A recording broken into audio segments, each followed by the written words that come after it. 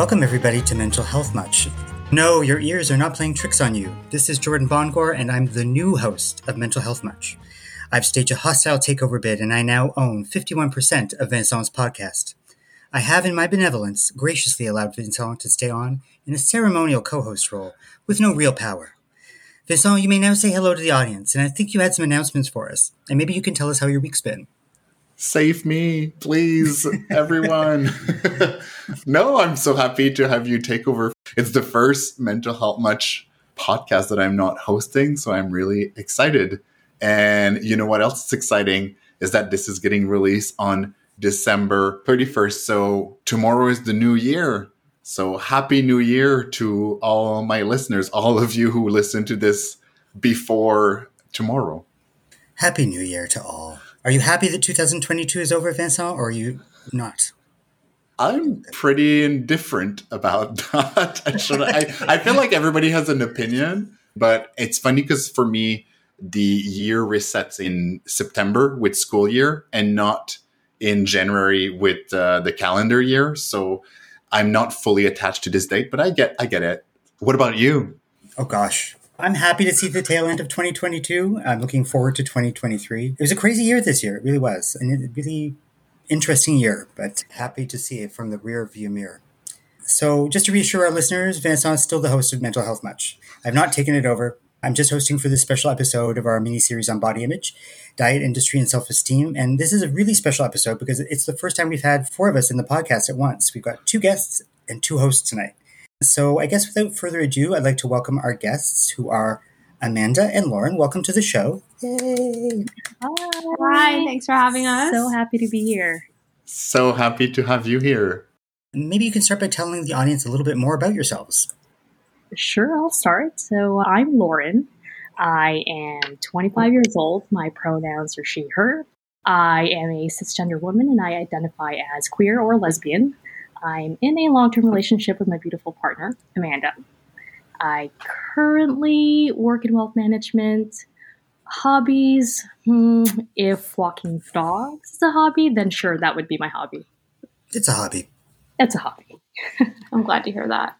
I'm Amanda. I'm Lauren's partner. My pronouns are she, her. I identify as queer or lesbian. I work in product management, product marketing. I kind of do both. And my hobbies are the same. We kind of do a lot together. So dog walking and binging Netflix is a hobby. Because whenever I have free time, I'm on the hunt for a new show to binge. So it's a little bit about me. What have you been binging lately? Just out of curiosity. Oh, I want to say a queer show, but it's Wednesday. Oh, yeah. It looks queer, though. I've only seen the trailer. It was a trap. Doesn't one of the character has like their hair dye in the trends like color? Yeah. And that's a trap? That's queer baiting? Yep, you said it. Very subtle, but the ones they definitely gave off queer vibes. Hence, we started watching it, but I guess not. Spoilers and disappointment. Yes. One really good one that we're watching that just came back is The Sex Lives of College Girls. Really, really great show. Hilarious. Yeah, really funny. Mindy Kaling can do no wrong. Exactly. Yeah. And then, of course, the L Word Generation Q. So those are kind of the ones we've been binging lately. I forgot the L Word to come back. Yeah. Mm-hmm. So we're going to start with the big heavy-hitting questions right out of the gate. So, Lauren and Amanda, would you like to tell us what your relationship with the topic of body image is? Yeah, I can start. So, my relationship with body image, it goes deep for a lot of us, I'm sure. It's gotten better in the last couple of years. I think as I get older, I'm starting to accept certain things about myself. I think being in a long-term relationship with someone helps that as well. Yeah, I think there's things in my past, not to spend too much time on like childhood trauma, but that like certain things that people said to you as a kid or when you were in high school that just stay with you. To give an example, I think body hair was a big issue for me. One comment that was made to me when I was like 14 years old saying, I look like a boy or that is too much hair for a woman really stayed with me. So, since then I've been obsessed with just removing body hair, because if I have any, I feel like I'm not the definition of a woman. And it's kind of sucks to admit something like that, but these things and, media as well just stay with you. So it's an ongoing relationship, I guess. Mm-hmm. What about you? Yeah, well, when our mutual friend James told us about this project, we love James. We'd do anything for him. So shout out to James, first of all. Hi, James. It will be your turn one day. Yes. And also, I've never done a podcast like this before, so I really wanted to get out there and give it a try. And, a representation of queer women voices, or really any, lesser explored narratives, is a win for everyone. So, yeah, and my relationship with body image, I would say, is a very personal journey. It is a continuous journey, towards self-love. I have my own fair share of insecurities. Thinking about it, I used to be very insecure about my body frame, not thin enough in the exact right places, not tall enough. Maybe my facial features weren't feminine enough, not even Eurocentric or white enough. Things like that. It's a laundry list. Anyway, I'm no stranger to body shaming, so I'm a Filipino immigrant. I came to Canada at a very young age. And, if you're Filipino or grew up in a Filipino household, you probably heard one of these comments from, one of your titas, your aunties, your lolas, something along the lines of, oh, you've gained some weight, but you look so healthy. Or, oh, you're too skinny, come and eat. In Filipino culture, these are casual greetings from relatives. So backhanded compliments, intrusive comments in a nonchalant, joking way. Those are very common in our culture. So things like that, I feel like it's so ingrained in our cultural value. And I myself, you're taught to kind of just conform and be respectful and not talk back. So I would say it made my skin a little tougher, but it still got to me from time to time. These, remarks have real effects. I'm curious, you mentioned when you started talking, Lauren, that it's always important to have queer women voices represented. Do you feel like queer women are left out of the conversation about body image in the LGBTQ world, or do you think that you have a voice? I would say it tend to focus more so on just women in general, like as an umbrella. You're just put under that umbrella, body image of women, period. So that queer part is often left out. Mm-hmm. That overpowers just women being an umbrella term, as opposed to being obviously more specific to queer women. Right, because a lot of the concerns that both of you raised in your intro were very much what I hear straight women, cis women talk about, like, oh, it was this, it was body hair, it was size, it was things like that. So it's interesting to hear you say, like, oh yeah, the woman umbrella almost is like bigger than the queer woman. But hopefully today we can try and see what's specific to queer women. I'm assuming after coming out and going into like queer women spaces, then there's like all of these other things that get added to the mix. So that'll be an interesting conversation. What a great segue for our next topic of conversation, which is about queer women and the media and body image.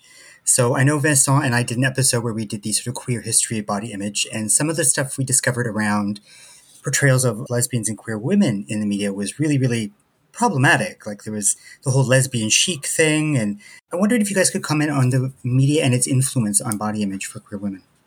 This is a big one.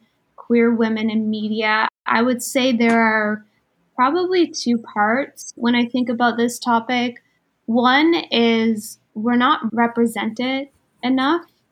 Two, when we are, it's often for the male gaze. I'm not sure if you guys have heard that term. Oh, we have. We have talked about the male gaze. Male gaze. Good old male gaze. Yeah. To explain a little bit more on the first one, not being represented enough.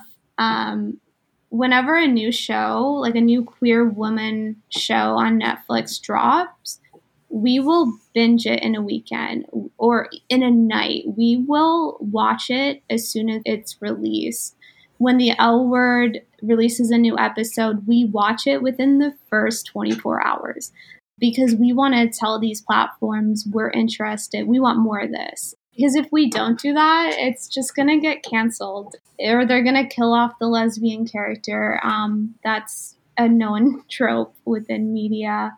And then the second part about the male gazed and having content that is for men and not really sharing the lesbian stories. There's so many examples. I think the one that comes to mind back in high school is Black Swan.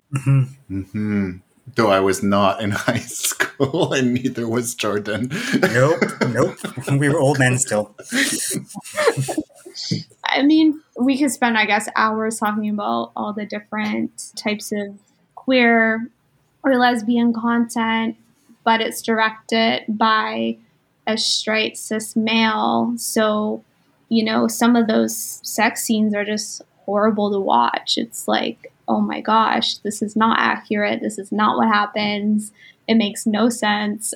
These are not the stories we should be showing, like, especially young people trying to like discover themselves. Yeah, and that reminds me of these movies that I remember during my early years after just coming out. Blue is the Warmest Color, I think Black Swan, Disobedience. Oh my goodness, it gave me such an ick watching the lesbian scenes in those movies. And lo and behold, it was directed by cis male. But I would say we've definitely made a lot of progress when it comes to storytelling of queer women. There's more nuanced, more complex storylines now that I've noticed, as opposed to lesbian scenes for rating ploys. But even all of those shows, I would say, do get canceled somehow. There's so many lesbian-focused or queer woman-focused shows that end up getting canceled. But anyway, aside that, I would say that growing up, not seeing, that representation, more specifically on my end, queer women of color representation, you do start to think and kind of internalize that idea that, oh, maybe I'm not the ideal stereotype of what people find desirable in the queer women community. And you kind of get discouraged that you can't meet that media's portrayal of the queer woman back in, early 2000s when all these, lesbian or queer women TV shows would come out. It's usually just cisgendered white women that are the face of the lesbian community. So I would say that definitely was a bit of a discouragement growing up. Like I said, because I don't meet that criteria of what's a conventionally attractive lesbian or queer woman. Mm-hmm. Even the first DL word was pretty white, and queer as folks too, where I guess Melanie was Jewish, but still today would be seen as white. Yeah, exactly. So queer women definitely are underrepresented. Queer women of color definitely also underrepresented. But I would say there is progress, slow progress, but and I remember seeing movies like Saving Face or The Half of It, where the protagonist is an Asian woman, a lesbian woman, or queer woman. So that definitely made me feel happy and seen. And I do wish more TV or movie content are introduced more like that, more thoughtful storylines about women who love women. Yeah, so not all about sex. Not all about sex, exactly. And with that in the media, there's so many tropes with with lesbian or queer storylines. I'm not sure if you both know about, the trope of the lesbian getting killed off. Mm-hmm. But that is a huge trope in lesbian TV. Like all the shows. I have a list of shows and movies where the lesbian gets killed off. Wow. I think there's articles about it. Yeah. It's interesting to hear you be like, as soon as something is out, we go and we watch it, and we're like, we play it on a loop on our Netflix to make sure that like the numbers are growing, just so that it's not canceled. Yeah. That really mean like you're starving for good quality lesbian content, but also that you're like settling for average content, and still that gets canceled and gets like killed. Oh yeah. Yeah.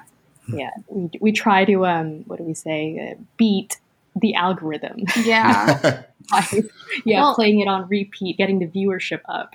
It's funny because there's this network we just found it about a year ago. It's called Tello, so Tello, and it's a network. I don't know too much about it, but it has queer women content.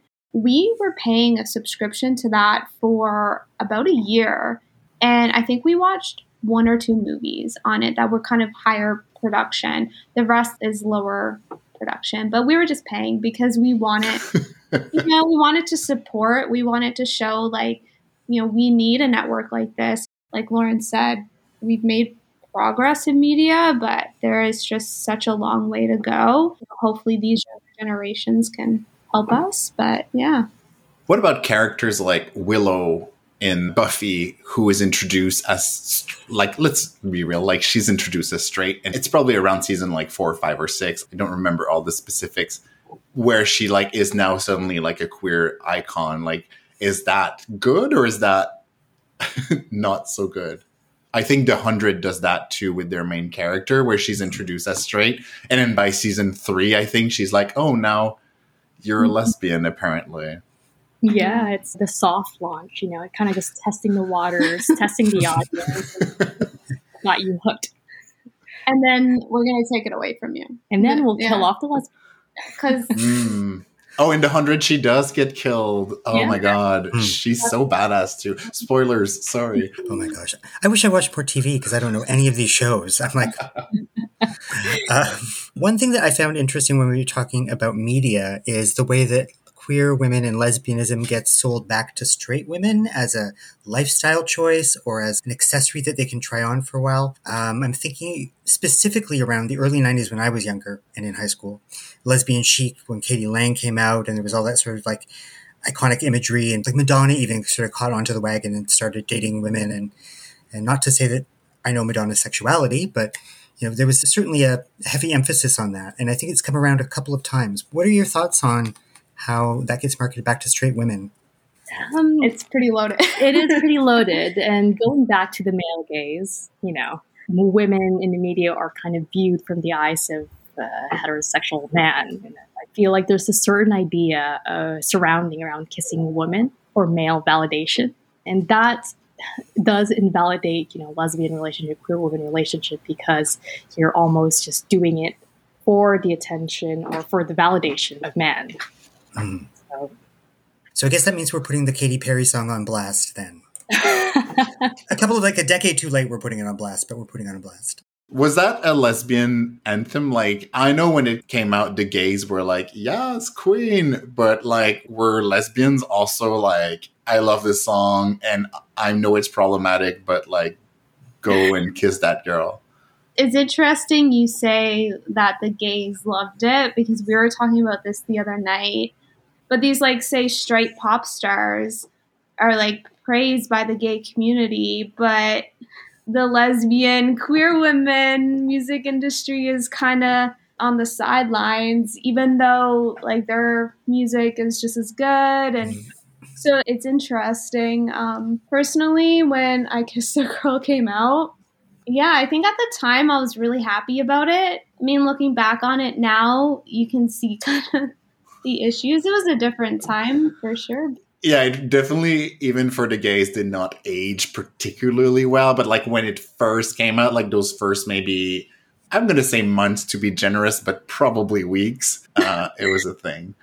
Yeah, I mean, personally, I thought it was a bop when it first came out. I was like, oh, song about kissing women. Sure, I'll take it. Looking back to it, I mean, yes. It's all we had. I mean, yeah, we'll take what we can get, Yeah. So there's some stereotypes that we hear about queer women and body image, and I'm going to ask you if you've heard about them and to validate if they're true or not. So big pressure here. You have to speak for all lesbians everywhere. No, you don't. So we've already talked a little bit about queer women being left out of the conversation around body image. One thing that's very common in the gay male world is that we have a lot of subcategories, just like twinks and bears and gym queens, otters, daddies, grandpas, you name it. Are there similar stereotypes or sort of tropes in the lesbian world attached to age and body type? Yeah, the answer is yes. There definitely are. Some of them for us is like the femme, the butch, the angry lesbian. Learned one recently called the chapstick lesbian. I thought that was really interesting because I think I personally identify more in that category, and I didn't even know it was a thing. I would say growing up, I was more so familiar with butch or femme those two, and androgynous. Androgynous was kind of a new thing at the time. So those were the things that I knew: butch, femme, and androgynous. But I feel like Gen Zs now have all these subcategories, so many more. I recently learned about cottagecore lesbians, astrology lesbians, U-Haul lesbians, which, by the way, I think is a pretty accurate, stereotype. We're definitely U-Haul lesbians. Yeah, we are. Not even a year, I would say. It was like 8 months. Yeah. Yeah. But does it come with a look? Does it come with like clothing or, body types, or just like being able to lift boxes? I mean, maybe. Yeah, I didn't think of that. But when it comes to specifically age and physicality, I would say butch and femme and androgynous would fall on those. I would say with being butch, I feel like it's associated with more, larger body type, more masculine presenting. With femmes, you think of someone that's more slender, thinner, definitely more feminine presenting. I would say those two buckets fall really under more of the physical category. Androgynous, I would say, kind of falls in the middle. You're not quite feminine, not quite masculine, more of a gender neutral presenting lesbian. We did mention in our last episode that I don't know if this is a stereotype, but it feels like in the lesbian world, it would be okay for two more femme lesbian to date, whereas maybe for two butch lesbians to date, it would maybe be more frowned upon. But I'm not sure if that's true, if it's just my perception of what is in the media. I would say it's also my perception, but going back to the male gaze, obviously it's more digestible to have two very feminine looking women as opposed to, masculine presenting women, because it's, so much more sexualized. So I feel like it's more accepted in a way. Interesting point. Speaking about feminine lesbians or highly feminine lesbians, is there any difficulty for them to come out and fit in the community if they are perceived as highly feminine? Or is that something that doesn't exist really? I think it is. I can't speak personally too much to it because I don't consider myself that feminine. I'm not really butch either, but like chapstick lesbian.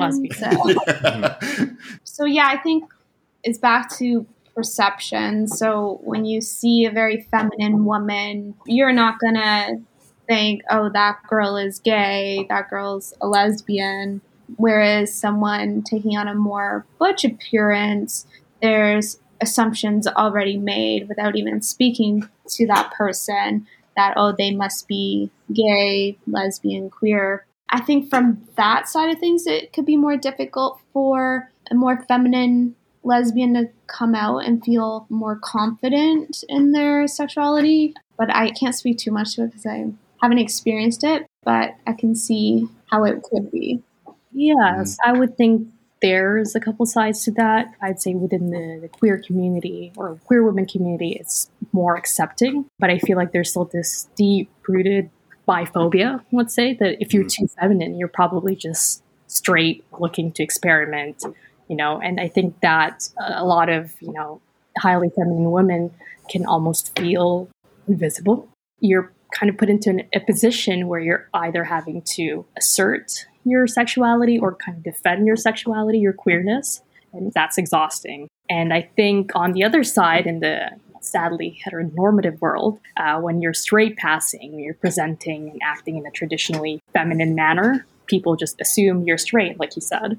So it makes it harder for you to come out. You're kind of shoved back unwillingly into the closet because of the assumption that you don't look lesbian or you don't look queer enough. I'm assuming, because Lauren, you mentioned that the woman umbrella was almost like overpowering the queer umbrella, that maybe ultra femme lesbian or lesbian who pass as like feminine maybe also have it easier in some way because they fit more into the like cis straight woman beauty standard. So I'm assuming that growing up is probably easier because, gamins who are bullied as kids, it's because they appear too feminine. Do girls who appear too masculine get bullied the same way that boys who feel too feminine get bullied? Yeah, we're going to dive real deep into Amanda's childhood right now. Yes. From my experience, and I had to pause and think about it because I try not to relive it too much. But as a kid, from like whenever I can have my earliest memory, I was wearing boy clothes. I would only shop for boy clothes, and I would wear, baseball hats, my hair tied back. I was very, I guess tomboy was the word. It was like tomboy to an extreme. And, even at McDonald's, your Happy Meal toy, I would beg for the male toy. I wanted the action figures. I wanted that. And then, kids are mean. And if you're a woman, but you're acting like a boy, it makes them uncomfortable. So they're going to react in a way that is harmful to you. And like I said before, those things about like body hair stayed with me. I think a big reason why I kind of grew out of that kind of tomboy and took on a little bit more feminine was because I didn't want people bullying me or making fun of me, making me feel bad. So it was kind of just grew out of it a little bit. I mean, I definitely still shop in the boys section today. I think they have a lot of pockets. So No fringes, no glitters, just plain clothing. yeah, So boring. Where are glitters? Yeah. So yeah, I would say it's similar. I would say to a young boy acting very feminine. So kids, society, they're mean. We got to do something about it. Yeah, I think that goes back to something we talked about, Vincent, on the Queer History podcast, which is our bodies often betray us as queer long before we know who we are, and we have to choose safety, and it's such a hard thing as queer people to have to do. So thank you for sharing that. That was really, really vulnerable and powerful. So thank you. That being said, I think this is going to be a kind of a redundant question because I think you guys have brought a lot of the political into our conversation today, which is a great thing. We're all about the politics here on Mental Health Much. We're also anti-capitalist on Mental Health Much. We haven't brought capitalism into the conversation yet.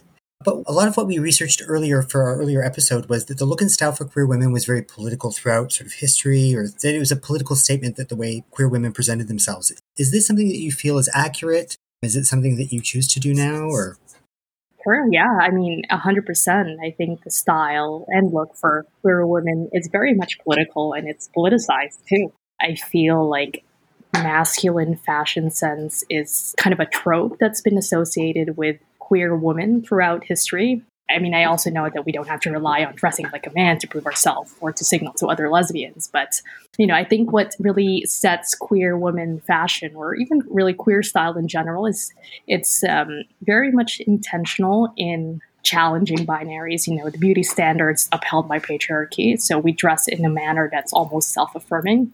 I feel that queer women can dress feminine, not for the male gaze, but to have, that bodily autonomy or control in defining what beautiful is or what our sexuality is. So clothing kind of allows for our bodies to speak that. And speaking of that, actually, there was this article that recently came out. I think it was beginning of 2022, March. And it was an article by New York Post about dressing like a lesbian is now sexy and a powerful new trend. And that, to me, when I first saw it, I mean, I couldn't believe it. I was flabbergasted. Like, is this a compliment or is this not a compliment? I mean, it was nice. I mean, it was in a way pretty validating to see that, oh, okay, they're praising our fashion sense, our style, but also thanks, but no thanks. Mm-hmm. It's almost like, back to we'll take what we can get mentality because, in the past, we had to kind of fight for any positive content or mention around lesbian women or queer women. But it's funny because you think about the article and like what it's really about. And, it boils down to like Hollywood celebrities, people, they'll accept our style, but not us as like queer women. So you're taking our style, but forgetting about our stories and our journey in the history of how we even got to that kind of style, just adapting it like it's cool and chic. It's a little frustrating, and I think there's, some queer women who would probably see that article and feel really good about themselves, going into work and seeing like their straight colleague wearing like a similar outfit to them that's, making you feel, to your point, safe, right? Versus being kind of the outsider. So there, I don't want to say that, everyone's perception of that article or anything similar is different, but it can be frustrating when we do get mentioned. It's still centered around straight people. Yeah, when we discuss it, the problem is that straight people can opt out of looking like a lesbian when it's no longer fashionable. I love that you say that it comes without all of the history and everything. So, what role does body image take in lesbian relationships? That's a good one. That's a hefty one. So, I feel that lesbian or queer women are pretty much sidelined in these conversations because, as we mentioned earlier, we're just kind of under the umbrella of women and body image. So, when it comes to lesbian relationships, I feel like it's reduced to who wears the pants in the relationship, who's the butch, who's the femme, or who is the man in the relationship. So I feel like it is reduced to that sort of ideal or perception. But I would say that body image in itself, it's very multidimensional. And with the added kind of layers or vulnerabilities of being a marginalized gender, as being women, and then sexuality, being queer, I feel like being in a lesbian relationship, you're even more exposed to more prejudice. And it's something that's definitely not really talked about. I would say being in a lesbian relationship, or even the lesbian relationship portrayals that you see in media, is very much so hypersexualized. Mm-hmm.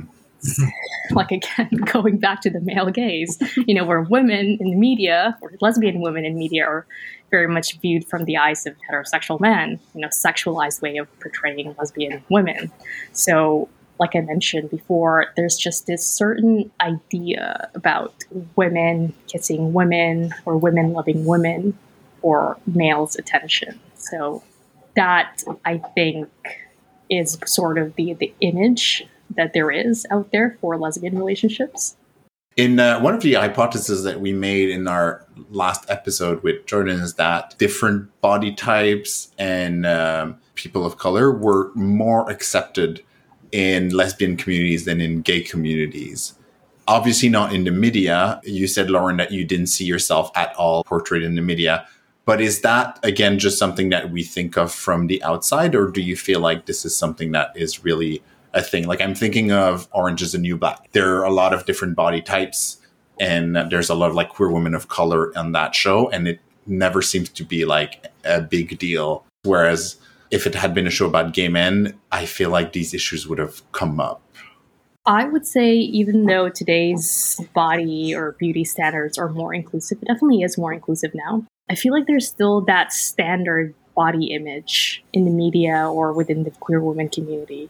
I feel like the face of, an ideal queer woman is still someone that's white, slender, fabulously looking. I feel like there's still that underlying standard there. But definitely with shows like Orange is the New Black, I feel like that's kind of an outlier. It's a great representation, great show, but there's definitely more shows and even newer shows or portrayals out there that still has this body image norm upheld. Well, even with like Orange is the New Black, the two leads that got the most screen time in the show were two white women. Mm-hmm. So although we did have like a good diverse cast, they definitely, they didn't get the same screen time as the main characters. They also killed off Hussein. Yeah. Mm-hmm. There you go. Who is a Black queer woman. There was a show recently on Netflix called First Kill. So it was a vampire show, and it had a lot of viewership, but it got canceled after the first season. And that was a show where, we still have one of the main characters as a white woman, but the other was a Black woman, and it got canceled. And we watched that show in like one night. Yeah. Even in Orange is the New Black, Boo, who was more of a butch, she didn't get murdered, but she's got written off the show eventually, and she just sort of like quietly disappears with half of the cast. And she was used almost exclusively as a comic relief, almost not like as a serious character. Exactly. I don't want to say it's tokenism, but it's like borderline tokenism almost, that yes, there's an influx of this diverse queer women material, but it's still a side storyline or still a side character. It's not so much centered around, the complexities of their storyline or their lives, but it's very on the surface only, the representation that you see that's more diverse. Mm-hmm. Mm-hmm. They talk a lot about decentering whiteness in a lot of our media these days in terms of telling stories from the position of people of color. I guess also decentering sort of that sort of uniform story of like white femalehood as being the only story of lesbianism or queers that we want to hear. And I think that's a really important thing to discuss. Most queer stories get told from the surface anyway. It's like it's a coming out story, or it's like forbidden love, that kind of thing. Not the movie Forbidden Love, which is a great movie if you're looking for queer female content. I have another question regarding like lesbians and body image. I feel like, unfortunately, lesbians don't have as much as a scene. Like when we think about gay men, we think about the gay scene, even in the Church and Wesley Village. Although we call it the gay village and LGBTQ, let's be real, like it's a gay scene. Yeah. I know that a lot of gay men develop a lot of body image issues around the scene, around like going out to those bars and circuit parties and seeing those places where, youth and whiteness, but also muscular is repeated all the time. And that's all that there is. Is the absence of like a lesbian scene helpful in a way against that? Or would it be like a more inclusive, like heaven that we are not allowed to have in Toronto? We've been in a long-term relationship, so we don't really go out much. But I would say from my observation is when it comes to queer women-centered events or scenes like that, it's definitely, I feel, is more inclusive. It's never just a lesbian party. It's more so like queer woman party. I would say it is definitely more inclusive. I think it's because we're all in relationships. Yeah, I think that's also part of the reason why there's not many lesbian bars or lesbian clubs out there, is because we just dive into that long-term relationship. But yeah, I think I agree with that. They are rare, but any lesbian events that we do attend, it's been very like warm and accepting. I just wish we had more. Mm-hmm, yeah. Mm. I feel like in the mid-2000s, there was a queer women's scene in Toronto, like centered around Queen West and like a couple other spots, not on the Village, but outside of the Village. And that kind of dissipated. And I wonder where that went, because there were a lot of like really great nights and events for people to go out to. Cherry Bomb. Oh, yeah. I think they're still Cherry around. Bomb. Yeah, they are still around, although, yeah. We need to go out more. Yeah, I think that's what it is. We need to go out more. I'm so old, I remember the lesbian bar in Toronto, Pope Jones, so that's going back a ways. Well, Tim McCaskill, that we know for being a queer historian, wrote about how with the pay gap between gender, even with two women, it's normal that there's less disposable income. So often like queer women have to move away from downtown, away from the center of the town. And now in Toronto, it's not even a thing that downtown costs more, like everywhere costs more. So to lower salary equals less disposable income, equals less I'm going out, and there's less of a focus on that. Yeah, and generally speaking, women do get paid less than men. Now imagine two women in a relationship. That's a double whammy right there. Yeah, Mm-hmm. Very true. I'm curious. One of the things that comes up a lot when I think of body image is obviously the diet culture and like having to lose weight. And I'm curious what role it plays in the lesbian world, which I think, Lauren, you've answered a little bit by saying like, oh, the woman umbrella is almost like bigger than the queer umbrella. So I think it's hard to live through this world without encountering the diet culture. Although a lot of the fat activists that I like and that I follow are all queer women. And so there is that also that exists. So what do you think of the diet culture and how it plays a role in the lesbian world? Wow, good question. Yeah. I think I would agree, just like from what I've seen, like a lot of the activists that I've seen online, like on social media, have also been queer. And I don't know if that's just the algorithm showing me things, I'm interested in, which probably is the case.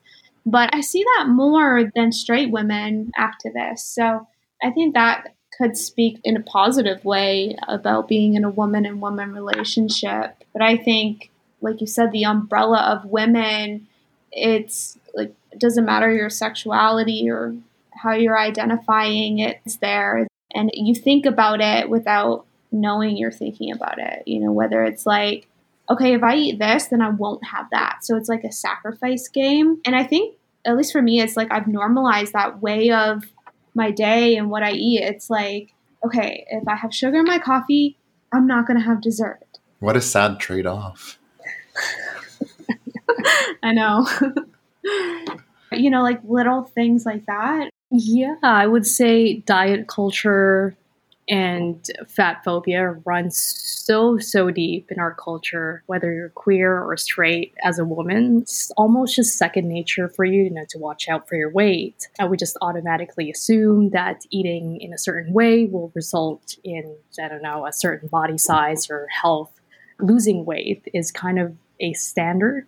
And I think a lot of the activists that you've mentioned are queer. I think we just have a better awareness or sense that we know how to disassociate ourselves or our lives from, the male validation, because I feel like diet culture stems so much from the patriarchy and capitalism that we as queer people, obviously, we are more, aware of these things. We're more, I would say, educated, because it's something that deeply affects us as a marginalized community. So, being in a lesbian relationship, I would say it is really great to have someone in my life to kind of always just remind me that I am beautiful in my own way. Having that support system, being in this long-term relationship is great. Mm-hmm.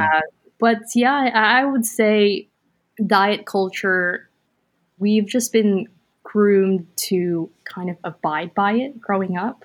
I mean, growing up, I would say in my Filipino household, I've always thought that diets are just for rich people, or it's just a rich people thing. But, as I grew older, I definitely have given much more thought about, what I eat. Is this going to gain me weight? And I feel like diet culture, it demonizes certain foods and eating styles. And, obviously being a woman of color, ethnic food, I feel like it's like the enemy of diet culture and clean eating. Yeah. And poor people's food too. It's a big thing with diet culture, where like bread, rice, and potatoes, which are all food that are like easily accessible for more poor people, are constantly demonized all the time. And I think you're right that dieting is like virtue signaling, is class identifying. So we're kind of arriving at the end of this. I'm wondering, is there something that you want people who are not lesbians to know about body image and lesbian? Like, is there a takeaway message? Or if there's a young lesbian woman listening to this, what is the message that you want to hear? Or what is the message that's like Jordan and I, as two mostly like gay men presenting people, you would like for us to know and to retain? I don't know if I think this way because I am queer, or if like straight women also think this. But for me, I feel like I've missed out on certain opportunities, my teen years, especially in early 20s, because I was so obsessed with how I looked. And like, was my laugh too loud? Did I speak too loud? Am I smiling the right way in this photo? I can't find many photos of myself in high school because of those insecurities and the way I looked and the way I felt. So for me, like, I would say to anyone listening, like, be kind with your words to other people, because they stick with you.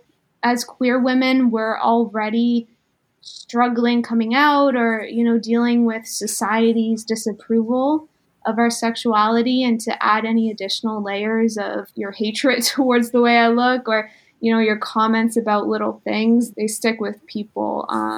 So I would say just be kind with your words, and to, young people who are feeling the same way I feel or felt, get a good support system, get a good group of friends.